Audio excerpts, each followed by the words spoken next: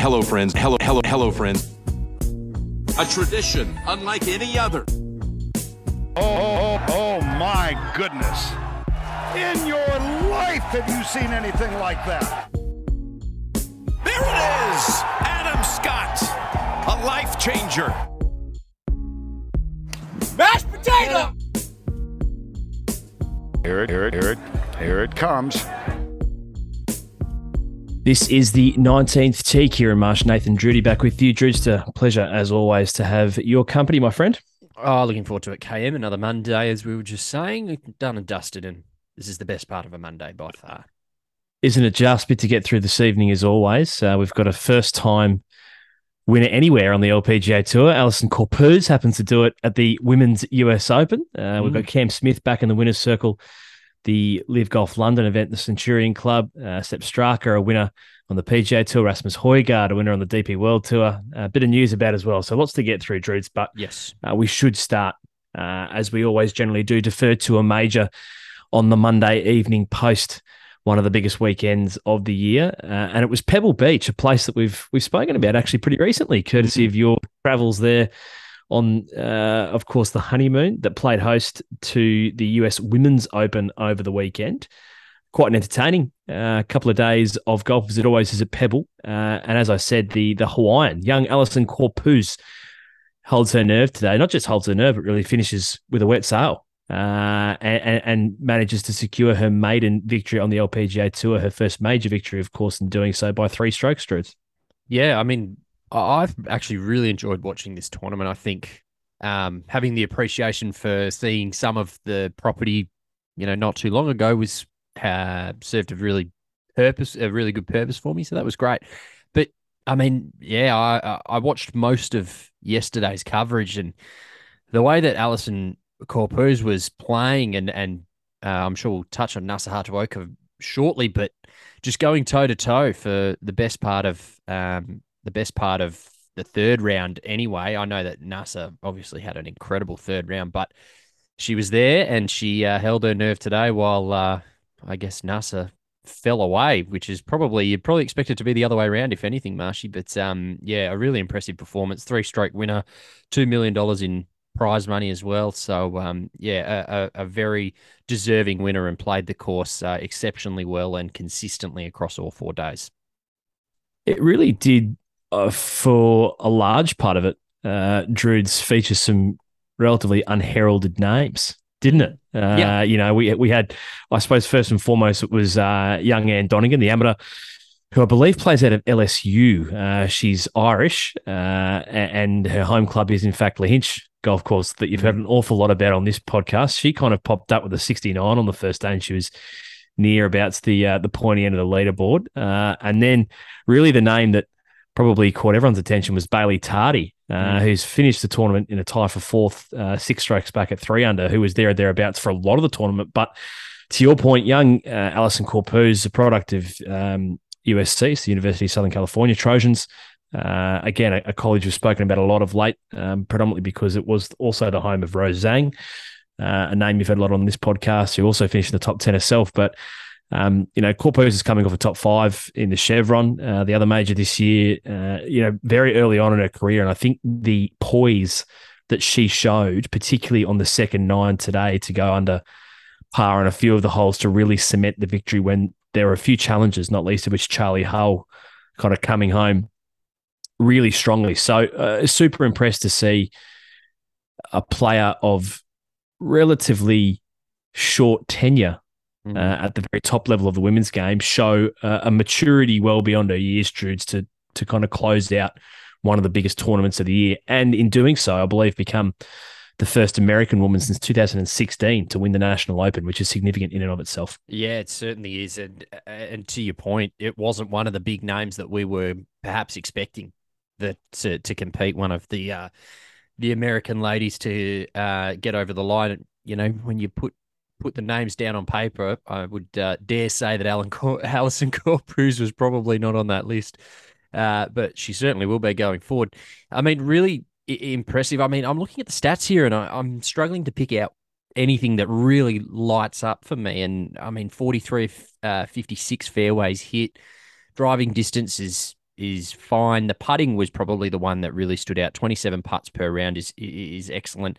Sand saves at 100% across the week, and greens in reg 47 of 72. So it wasn't like there was any part of her game that was just dominant, but the putter was certainly helping. I mean, across the week, 3 bogeys in the first 2 rounds, and she only had 5 through the first 3 and then added another 3 today. So it was a little bit of a roller coaster for her. And there looks like there might have been some challenges, as you mentioned. But she ends up getting it done, even dropping a shot on 17 as well. So when you've got the shots up your sleeve, she certainly used it and walks away. What was it? 3-shot winner anyway. So she's deserving nonetheless.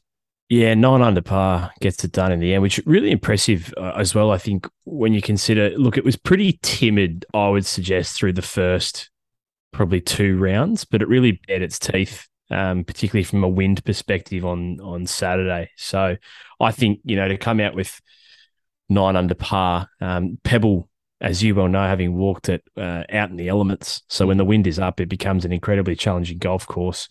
And one that I think, to the USGA's credit, plays really well to the women's game, and it's not before time. It's well overdue, to be honest, that the women's majors are going to these storied, historic golf courses in the US.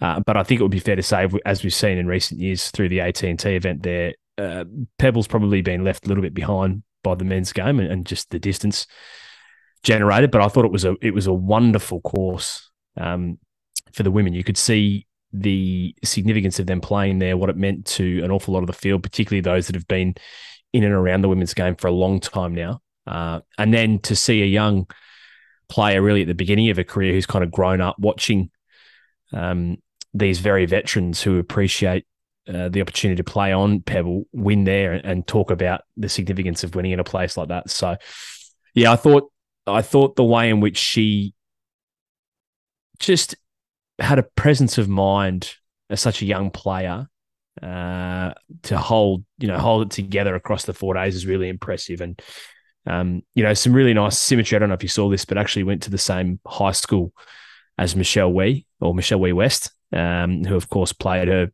final tournament of professional golf this weekend. And probably some nice symmetry there in the fact that she grew up idolizing Michelle Wee, as a Hawaiian girl, went to the same high school, and now she wins her first event, albeit a major, in Michelle Wee's last. So just a really, I think, so many strings you can kind of pull out in the Alison Corpuz story across this weekend, and a deserving winner, but also a delightful one as well. And 2 really good performances back-to-back, T15 at the Women's PGA as well, which I've only just realised and put 2 and 2 together. That 2 majors back-to-back is quite unusual in terms of in terms of scheduling. But T15 at the Women's PGA and obviously goes out and delivers a really good performance. I touched on before just the consistency of the scores, 69-70, 71-69. So there wasn't any massive swings. I mean, you look at Charlie Hull, had a 73 in the opening round, 66 today. Nasa Hatuoka, 69, 74, 66, 76. So, there are a few roller coasters in there, and ultimately, I think that's what got it done for Alison Corpuz, was just the consistency in which she played across the 4 days. There weren't any massive blowouts.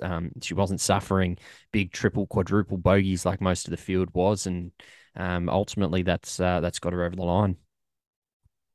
I think we need to talk about Charlie Hull, who finishes in ultimately a tie for second, but as impressive as Sunday at a major as you'll see, in the conditions particularly. So she hit 66 today to really jettison herself into contention there, at least while Corpuz was playing the front 9. She pulled away in her second 90 Corpuz, but Hull was really applying some pressure. And I think it's probably the point I was making earlier, is probably what makes Corpuz's victory even more impressive, is a player of her relatively young age manages to take that in her stride, because there was definitely, not least of which via the broadcast, but I'm sure on the ground, the momentum and atmosphere building around Hull's round, because she lit the course on fire today, Charlie Hull. And a player that is so immensely talented as well, but hasn't really been putting it together of late.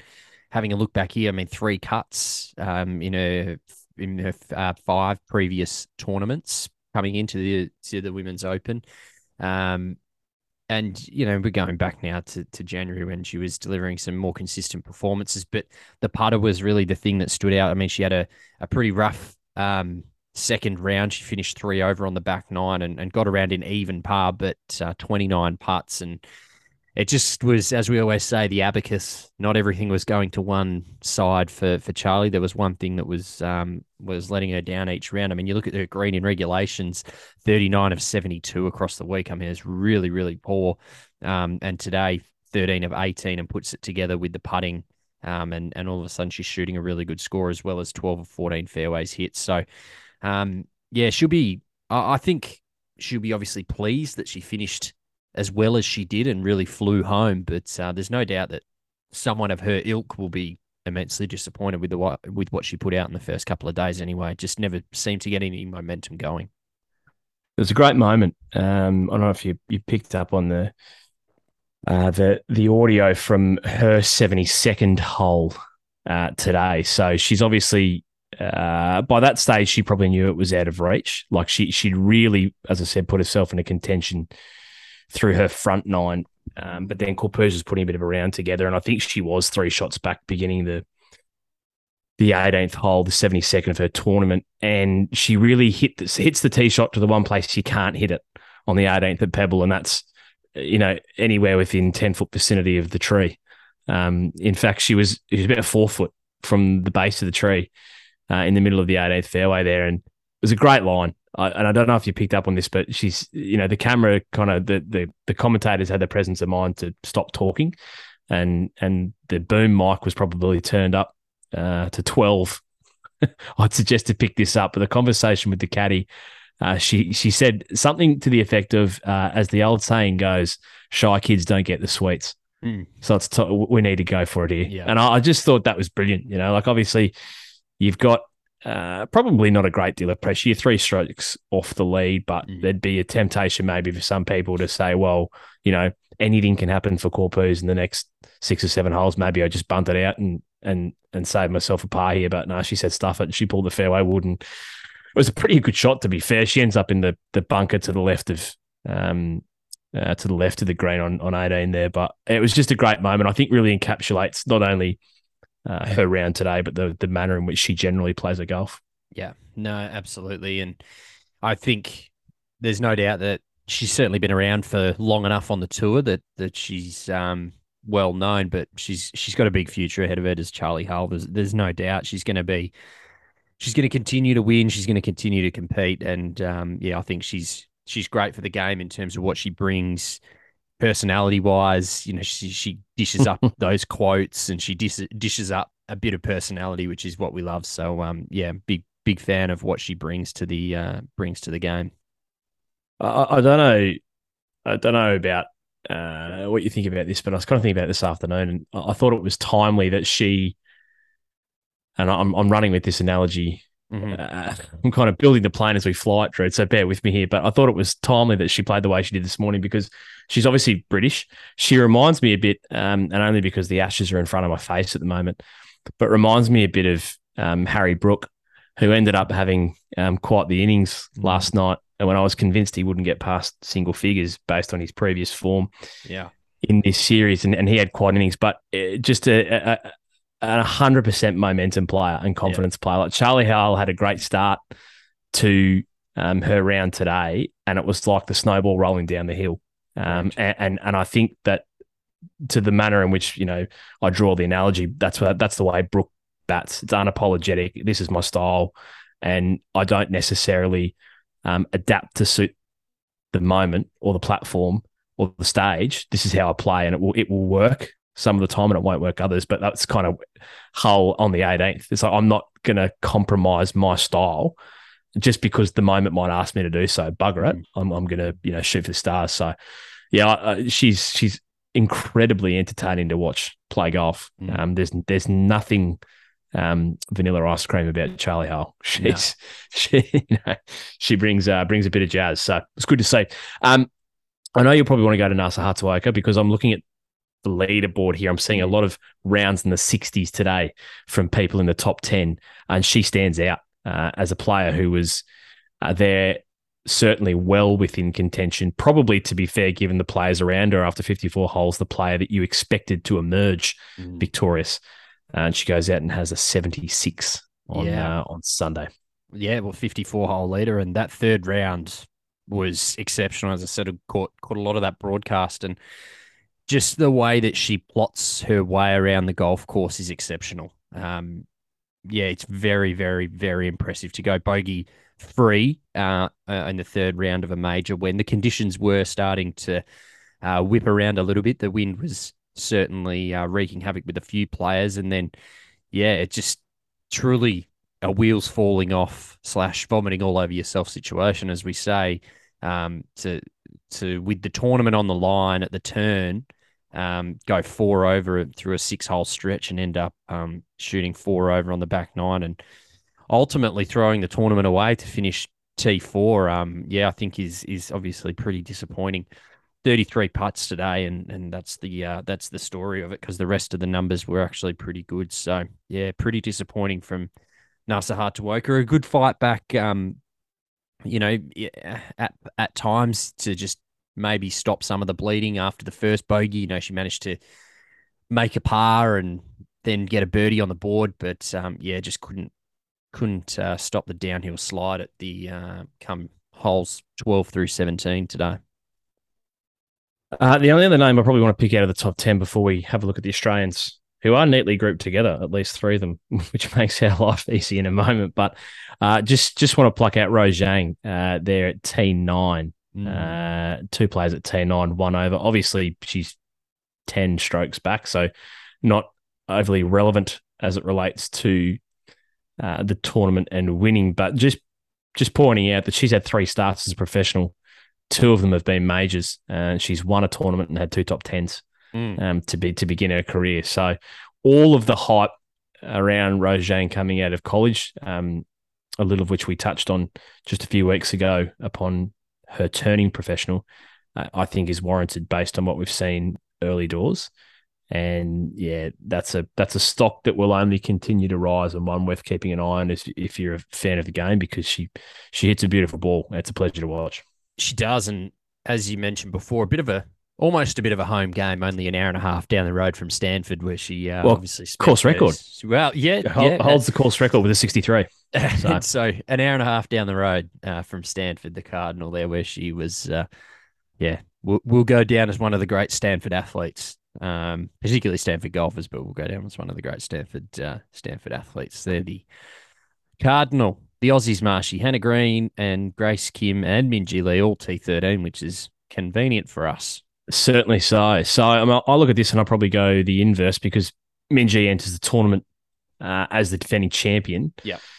And look, she's relatively consistent, par, 1 over, par on the first couple of days, which I think, from memory, particularly the 1 over after 36 holes, certainly had her inside the top 10 going into the weekend. And she finished with an eagle, I believe, on 17 or 18 on that second round. So she went into the weekend with a bit of momentum and just never really got firing. Even round 72 on Saturday, and then she's 3 over 75 today. So that's it's tough for Minjee. I mean, I think we kind of said similar her performance out of the back of the PGA 2 weeks ago as well, that she put herself thereabouts and kind of fell out the back door. So it's a victim of her own incredibly high standards, but I'm sure she'll be disappointed not to have given it a more solid shake in her title defence.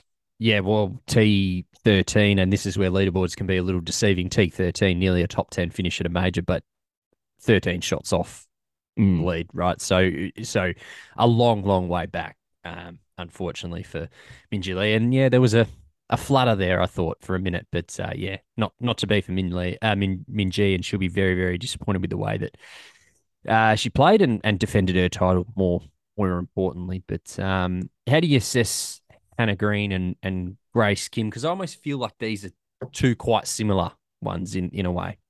Look, similar. I sense in probably a bit of the inconsistency. Like I'm looking at Hannah Green's 4 rounds here: 4 over, 1 under, 4 over, 3 under. Yeah. That's weird, to be Yeah. honest. And I look at it a bit differently. Like I look at Grace here; she's 2 over, 4 over, 1 under, 1 under. So she's finished, more consistently, particularly moving day, her third round, and she's relatively young in her major career. Don't say it to be critical of Hannah. I just kind of look at that and think it's a missed opportunity again. 71-69 rounds 2 and 4 has her right in the mix. To have, 8 over through the other 36 holes, it's just not going to get the job done. And I know, like we spoke about, the conditions were certainly difficult. Look at that 76 on the third round.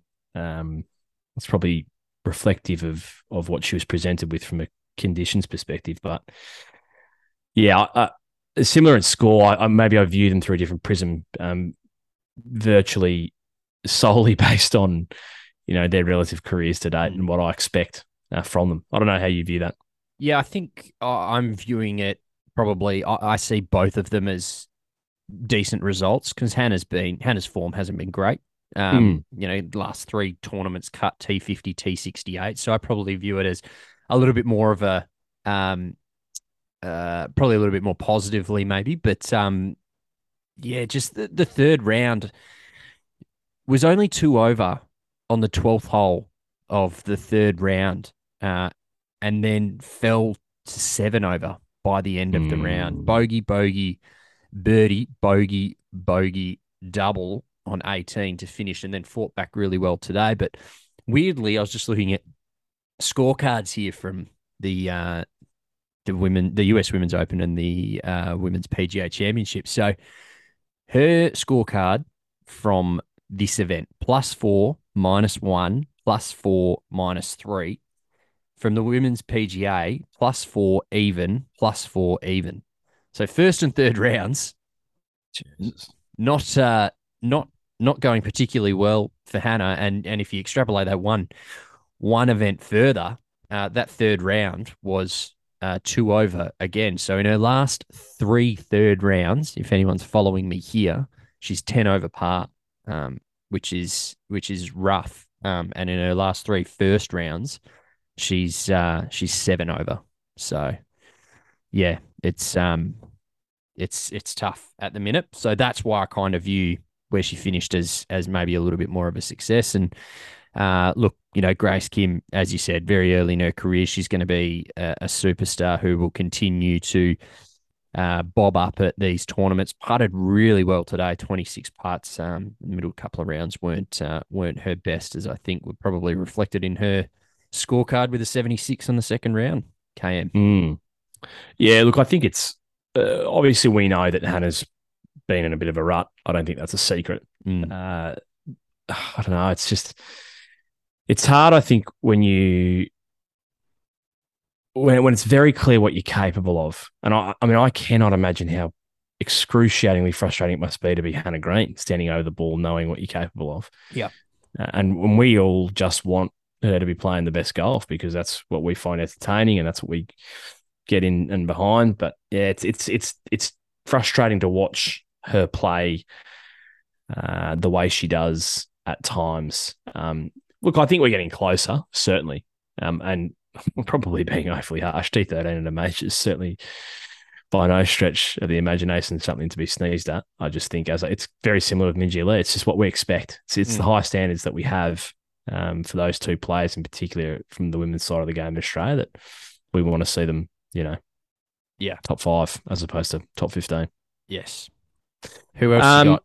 Anyone else? Well, I just want to skip down. So T33, both Gabby Ruffles and Lydia Ko. Obviously Lydia Ko's a Kiwi, but we like talking about Lydia because she's a fantastic member of the women's game and similar to Russell Crowe, she's Australia adjacent. So we'll talk about Lydia there. Probably maybe one of the most surprising results, to be honest, given what we have seen from her in the last 18 months to finish T33 and a mile off, to be honest. She's 8 over, but Gabby Ruffles, save for the bookends, she's opened with a 78 and closed with a 77. She looked really good through rounds 2 and 3. But, was she there? She's 11 over through the other rounds, the other 2 rounds. So that's tough for Gabby and T, 33. And then just the other Aussies who were in the field. So worth mentioning those. You've got Maddie Tolchard. So Madison Hinson Tolchard, the amateur. She missed the cut. And then it's just popped out at me before as I was scrolling down. Janeeth Wong. Yes, I was going to call it out. Playing under the Malaysian flag for this tournament. She's obviously a very impressive amateur that plays out of Melbourne, down there at the Sandbelt. She also missed the cut. She was +9 through her first 2 rounds, as I said, representing Malaysia for the purposes of this tournament as well. So that's probably it, Druids. Jin Young Ko missing the cut is interesting. Yeah, there are a couple of big names to miss the cut. Jin Young Ko was one, Anna Nordqvist, Danielle Kang, Megan Kang, Ataya Titikul, Dagstrom, Janeeth Wong, as you mentioned, over at Pepperdine University on the Californian coast as well. So she's going well. Jennifer Cupcho missed the cut. Lexi Thompson. I mean, there were some big names. The one I do just want to call out, and I don't know the actual story behind this, but if you scroll to the very, very bottom of the list, there's a name that I'm probably going to butcher here. Vongta Vilap from Thailand. Natakrita Vongta Vilap. Yep. Vongta Vilap. Yep. DQ'd 5 holes in because her caddy whipped out a rangefinder and got DQ'd. So I just wanted to call that out. I mean, we shouldn't make fun, but that is quite humorous to me. So anyway, that's the line under the US Women's Open for me. Yeah. Just 2 brief things from me as it relates to the US Open. Bit of a trend emerging. So did see this stat today. I suppose you call it the last 3 years because there are, 5 majors for women. So the better part of the last 3 years. I think it's just under 50%. So 6 of the last 13 major champions on the women's side have been first-time winners, period. Not first-time major winners. Literally the first time they've won on the LPGA Tour has doubled as, that major victory. So there's a little bit of a trend emerging there in the sense of the women's game. And I think it's probably not a secret. Like, it's something we've been incredibly aware of, but it is literally wide open. Like, this is not, Wyndham Clark, if I draw the example, was a surprise winner, I would suggest, but he had won previously and he'd been trending. Yeah. Right. He'd been trending up in the right direction in the kind of particularly 8 to 10 weeks leading into his victory at LACC. The women's game truly, like,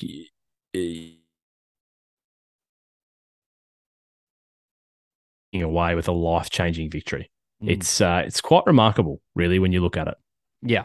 Oh, totally. I think there's, and it's so exciting. It's so exciting, I think, just broadly that there are so many chances coming into tournaments, and there are players bobbing up and winning big tournaments that we haven't heard of, with all due respect, and that's great because we learn about new players and hopefully they're there for a long time. So, exciting time in terms of the women's game, as we continually bang on about on this show. And then the only other thing I want to mention is kind of future focus. So I mentioned the fact that we're well overdue that the women's majors goes to courses like Pebble Beach. So just taking a look at the rota for upcoming US Women's Opens. Next year we go to Lancaster, 2025, Erin Hills, 2026, Riviera, 2027, Inverness, 2028, Oakmont, 2029, Pinehurst, Interlaken, Oakland Hills, LA Country Club, Marion's in there, Pebbles back there in 2035. Like, there's some serious courses coming up for the US Women's Open in the next decade, as they well deserve. So just thought it's worth calling that out, that if you enjoyed as you should have. I'd struggle to see how you didn't enjoy watching that golf this weekend. There's plenty more of it to come. Yeah, it's sick. There's some great courses on there. I saw LACC's on there at some point, like in the mid 2032 yeah, it is. nah, I'm not looking forward to that one, I don't think. I'm not sure. I'm not certain on that one. Not certain on that one. We'll get it pre-Olympics. It might be a little forward forecast to who's in form. Who knows what golf in the Olympics looks like by 2032. I think it's slated for Royal Queensland here for, and whether it's teams, whether it's what it currently is, who knows? But yeah, could be a little forecast there. LACC, the Women's US Open, ahead of the Olympic and Paralympic Games in Brisbane. Drudes, let's go to London, another Olympic city. One of the Great Olympics, 2012. London this week hosted the LIV Golf London event at the Centurion Club, where Cameron Smith returned to the winner's circle for the first time since he won the Australian PGA last November, Drew. So Smithy wins the individual event by one stroke, thank Christ, over Pat Reed, courtesy of an 8-under in the first round.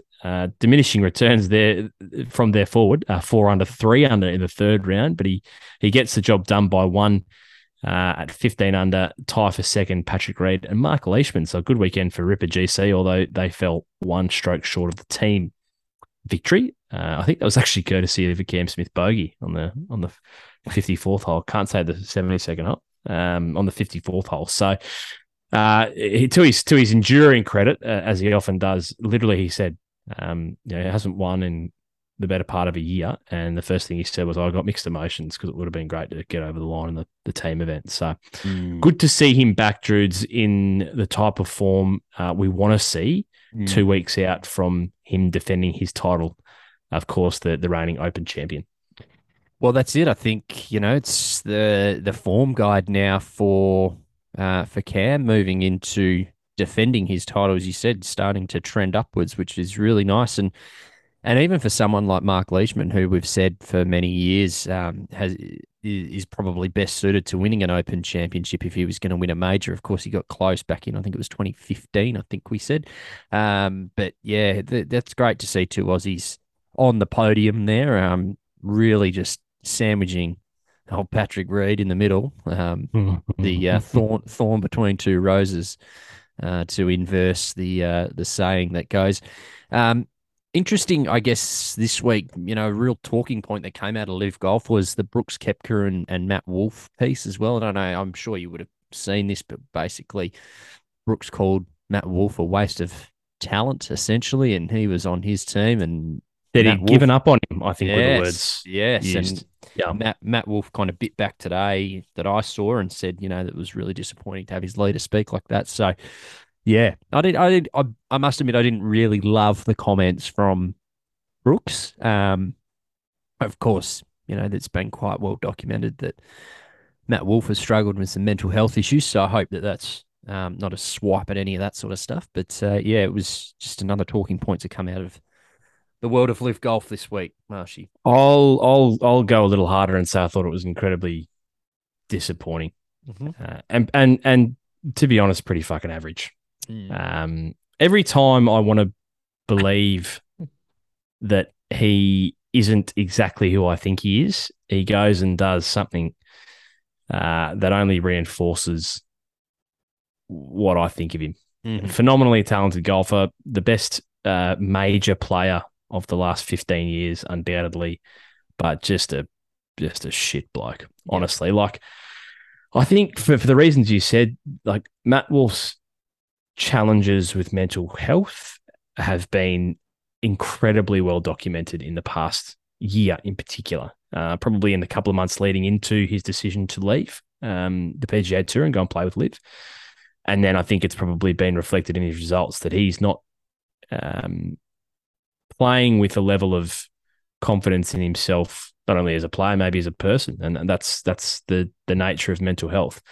I think it's impossible to separate, irrespective of whether, and the optimist in me would absolutely like to think it wasn't directed at that.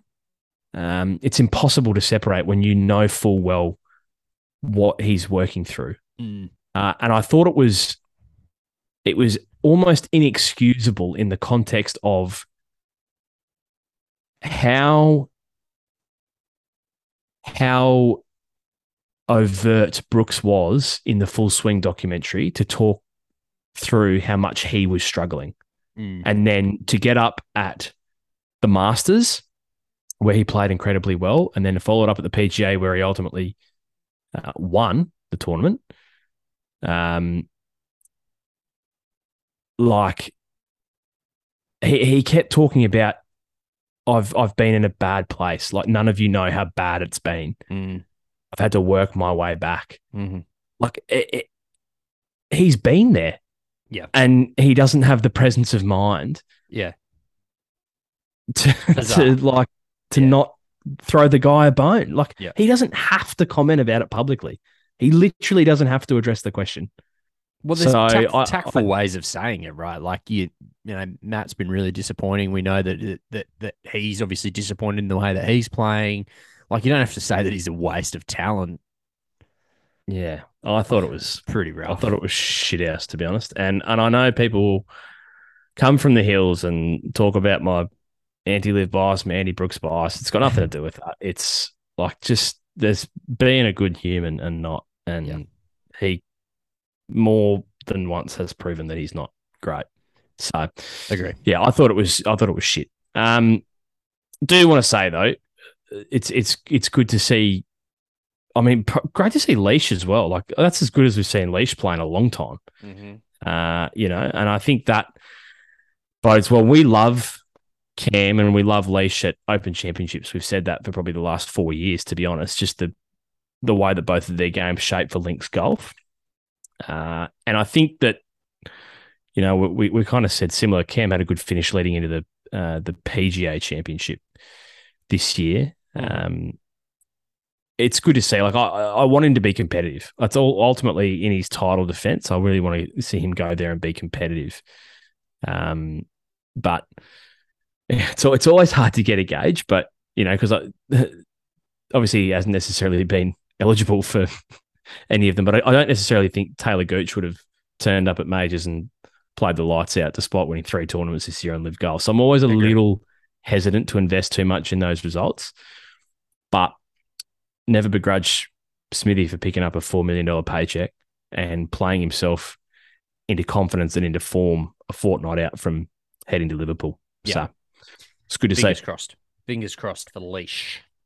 Probably, given we were in London, just a good quick jump over to mainland Europe for a quick review of the DP World Tour event. This is a great event, Drew. It's the Maiden Himalayan event. Rasmus Højgaard completes a fairy tale week to be a winner in his home country. So the Dane gets the job done. But as I said, just a ripping tournament. We've got great atmosphere. We've got players walking through a beer tent to get to one of the tees. It's golf, I think, imagined for a modern audience. Not every stop works like that on the European Tour, and shit, you know, you don't get that in parts of Kenya that we get to. It's different.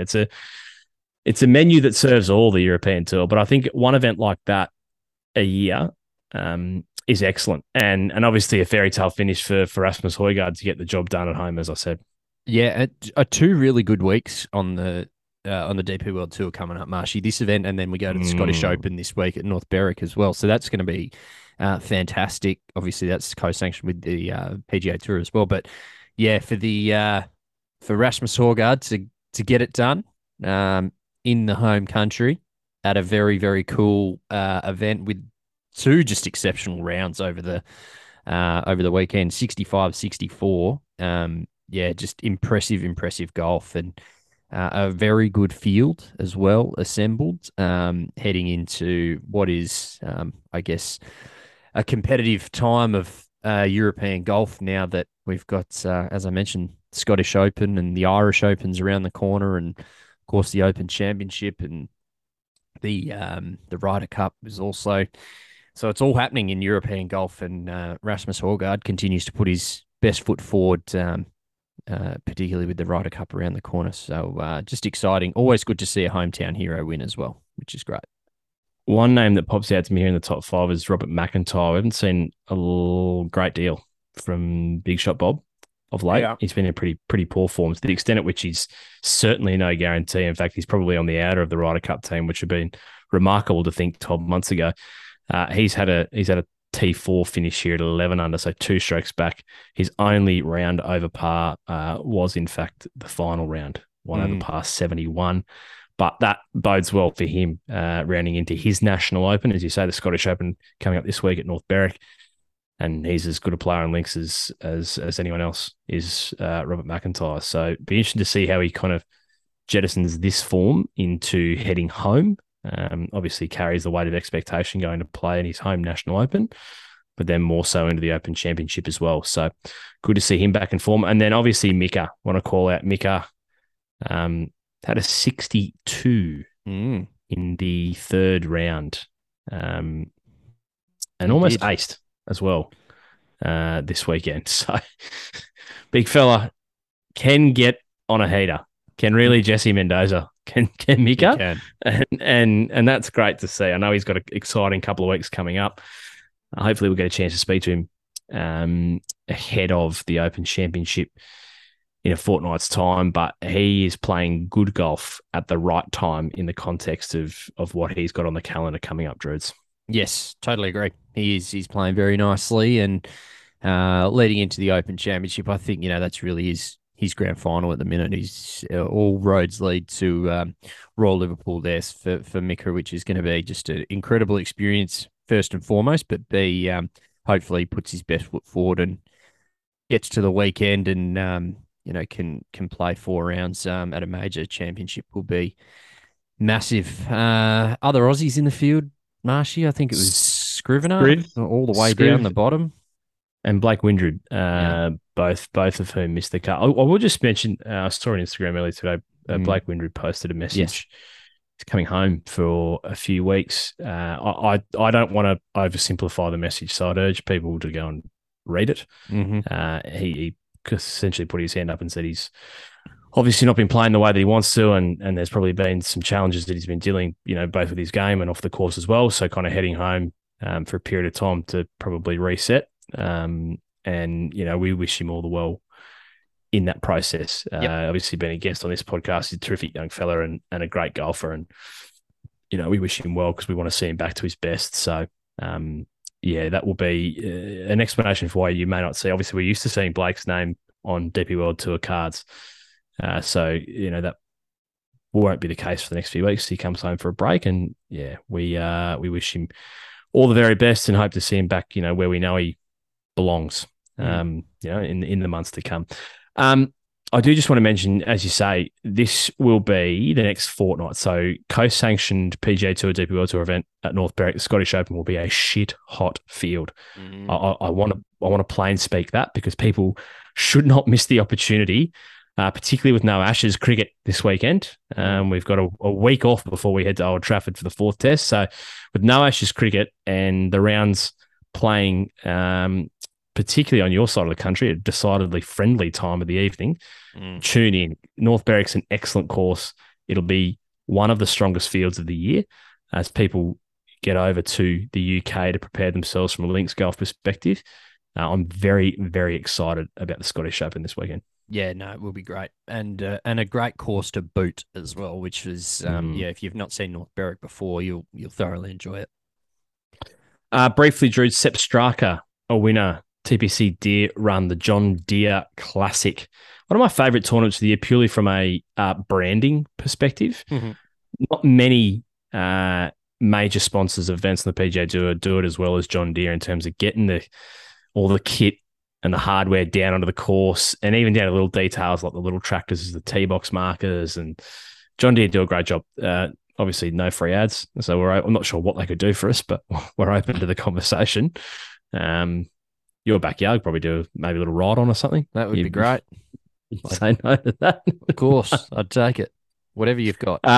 Exactly right. Sepp Straka, though, a 2-stroke winner, courtesy of 9 under in the 4th round. And the reason I call that out, I don't know if you saw this. I won't lie, it was pretty low on my priority list, the John Deere Classic this weekend. as it relates to all the other golf that was going on. So I probably wasn't pegging Sepp Straka's round. This is not his first win. He's a multiple winner on the PGA Tour. But I didn't have my eyes on him in particular because I didn't have my eyes on much of this tournament. So how's this? He was T133 after round 1, T29 after round 2, T14 after round 3, and wins the tournament today. It's a hell of a run. Yeah, I'm not going to go out and say it's as good as we've ever seen because I've no idea, but I do know that it's impressive, incredibly impressive to see him jump. So, yes, that's Sepp Straka. In terms of the Aussies, Drews in the field, Aaron Baddeley, the best of them. He finished in a tie for 31. Jeff Ogilvy had a run around, which is good to see. Jeffrey still getting around, T42. Harrison Endicott and his maiden season on the PGA Tour was an outright 66th. And then just looking through the Greg Chalmers, I think, was in the field. And Cameron Percy as well. Both missed the cut for the weekend. So that's the Aussies on the PGA Tour. That pretty much does us, Drew. There's a bit of news floating around. Since we last spoke, Jay Monahan has confirmed that he'll be returning to the role of PGA Tour Commissioner. So that's good news. He's obviously overcome the health challenges that forced him to take some time away from the game. So I believe he resumes a week from today. Okay. So the Monday of major week. So the Monday of British Open week, he resumes the role. Not that I want to be cynical or suggest otherwise, but it does seem interesting that he resumes next Monday when I do believe the US Senate investigation hearings are this week. So that's timing. And just on that front, orders. Obviously, got my medical certificate, Senator. Just on that front, news overnight our time. Randall Stevenson, who was a member of the PGA Tour Policy Board, has officially tendered his resignation, citing his conscious opposition to the deal with the Public Investment Fund of Saudi Arabia. I think, again, I'm paraphrasing the resignation letter that I saw extracts of today, but said in light of the findings, specifically into the investigation of Jamal Khashoggi's death. There you go. Of course, the Washington Post journalist who was, as we now know, assassinated by his own government. He specifically cited that and said, I have conscious objections to doing a deal with Saudi Arabia. People will say it's not material because he was, I believe, a non-voting member of that board, and certainly not, like a Jimmy Dunn, in terms of influential in terms of the deal that brought them to the table. But I still think like it's a member of the policy board who's resigned on conscious grounds. So there's so much to come in that space. And as we've said from the outset, like a lot will become more apparent, I think, through the Senate hearings, albeit not a lot of people are fronting. As I said, Jay's not fronting. Yasir Al-Rahman's also not fronting from the PIF, but Jimmy Dunn, I believe, is. So it'd be fascinating to hear the ins and outs of kind of the lead up to the deal being done and what it looks like moving forward. But yeah, so much water to go under the bridge, Truths, because if this doesn't, for whatever reason, pass muster from an antitrust perspective and get signed off by the US government, it could seriously be the Wild West out there. So who knows? We will not pass more comment on it, I don't think, until such time as there's clarity. But yeah, it's a watch this space, certainly, because there's lots to play out. There is. The only other one for me, if you didn't listen to the State of Origin episode, please go back and listen to it. There was a fair bit of discussion on social media. If you'd like to see Marshy defend why he didn't pick Greg Norman in his State of Origin team for Queensland, you can go back and listen to it. And that's all the teaser that I'm going to give you. You can go back and listen to it. It's been very well supported thus far. But if you didn't get a chance to listen to it, essentially, we picked a 4-ball from each state, dead, alive, current, former, male, female, whatever it was. You could pick. Sometimes you didn't even have to be born in the state. Sometimes you didn't even have to be born in the country, Marshy, to be selected. In the case of Marshy picking Peter Senior. So go back and have a listen. It was a great episode, a lot of fun to record. But yeah, that'll do me for this week, KM. And as always, I'll just say we appreciate the feedback and the engagement at 19th Tee podcast. Good, bad, or indifferent. We always love your comments. And I've had a few, well, I suppose good or bad, depending on how you view it, but I've had a few this week of people somewhat critical of my selections. Plenty to come down the pipeline. Drudes, you had a great chat with the one and only Ron Chopper, which I'm very much looking forward to hearing, not least of which the section of that part where he dissects your swing. Yes. So that'll be good. Will be great to have Ron Chopper on. And we're going to try something different. Not entirely certain when this will come out, but literally by virtue of the fun that we had in researching for our teams for the State of Origin, we've decided to give something new a try. It's going to be Who Am I? So it'll be a short episode. If successful, we'll keep them as standalone kind of, 10 to 15 minute episodes. And one of us each week will bring Who Am I to the other person. And it'll be on that other person to try and nominate or guess said golfer. And we'll look I think it'll be a bit of fun. Fools. We will look like fools, no doubt. I think it'll be fun. So I've taken the first one. You're guessing is essentially the crux of that. So that'll be coming sometime soon. Keep an ear out for that. Pleasure as always, Drew. So thank you for your company, and look forward to being back in your ears soon.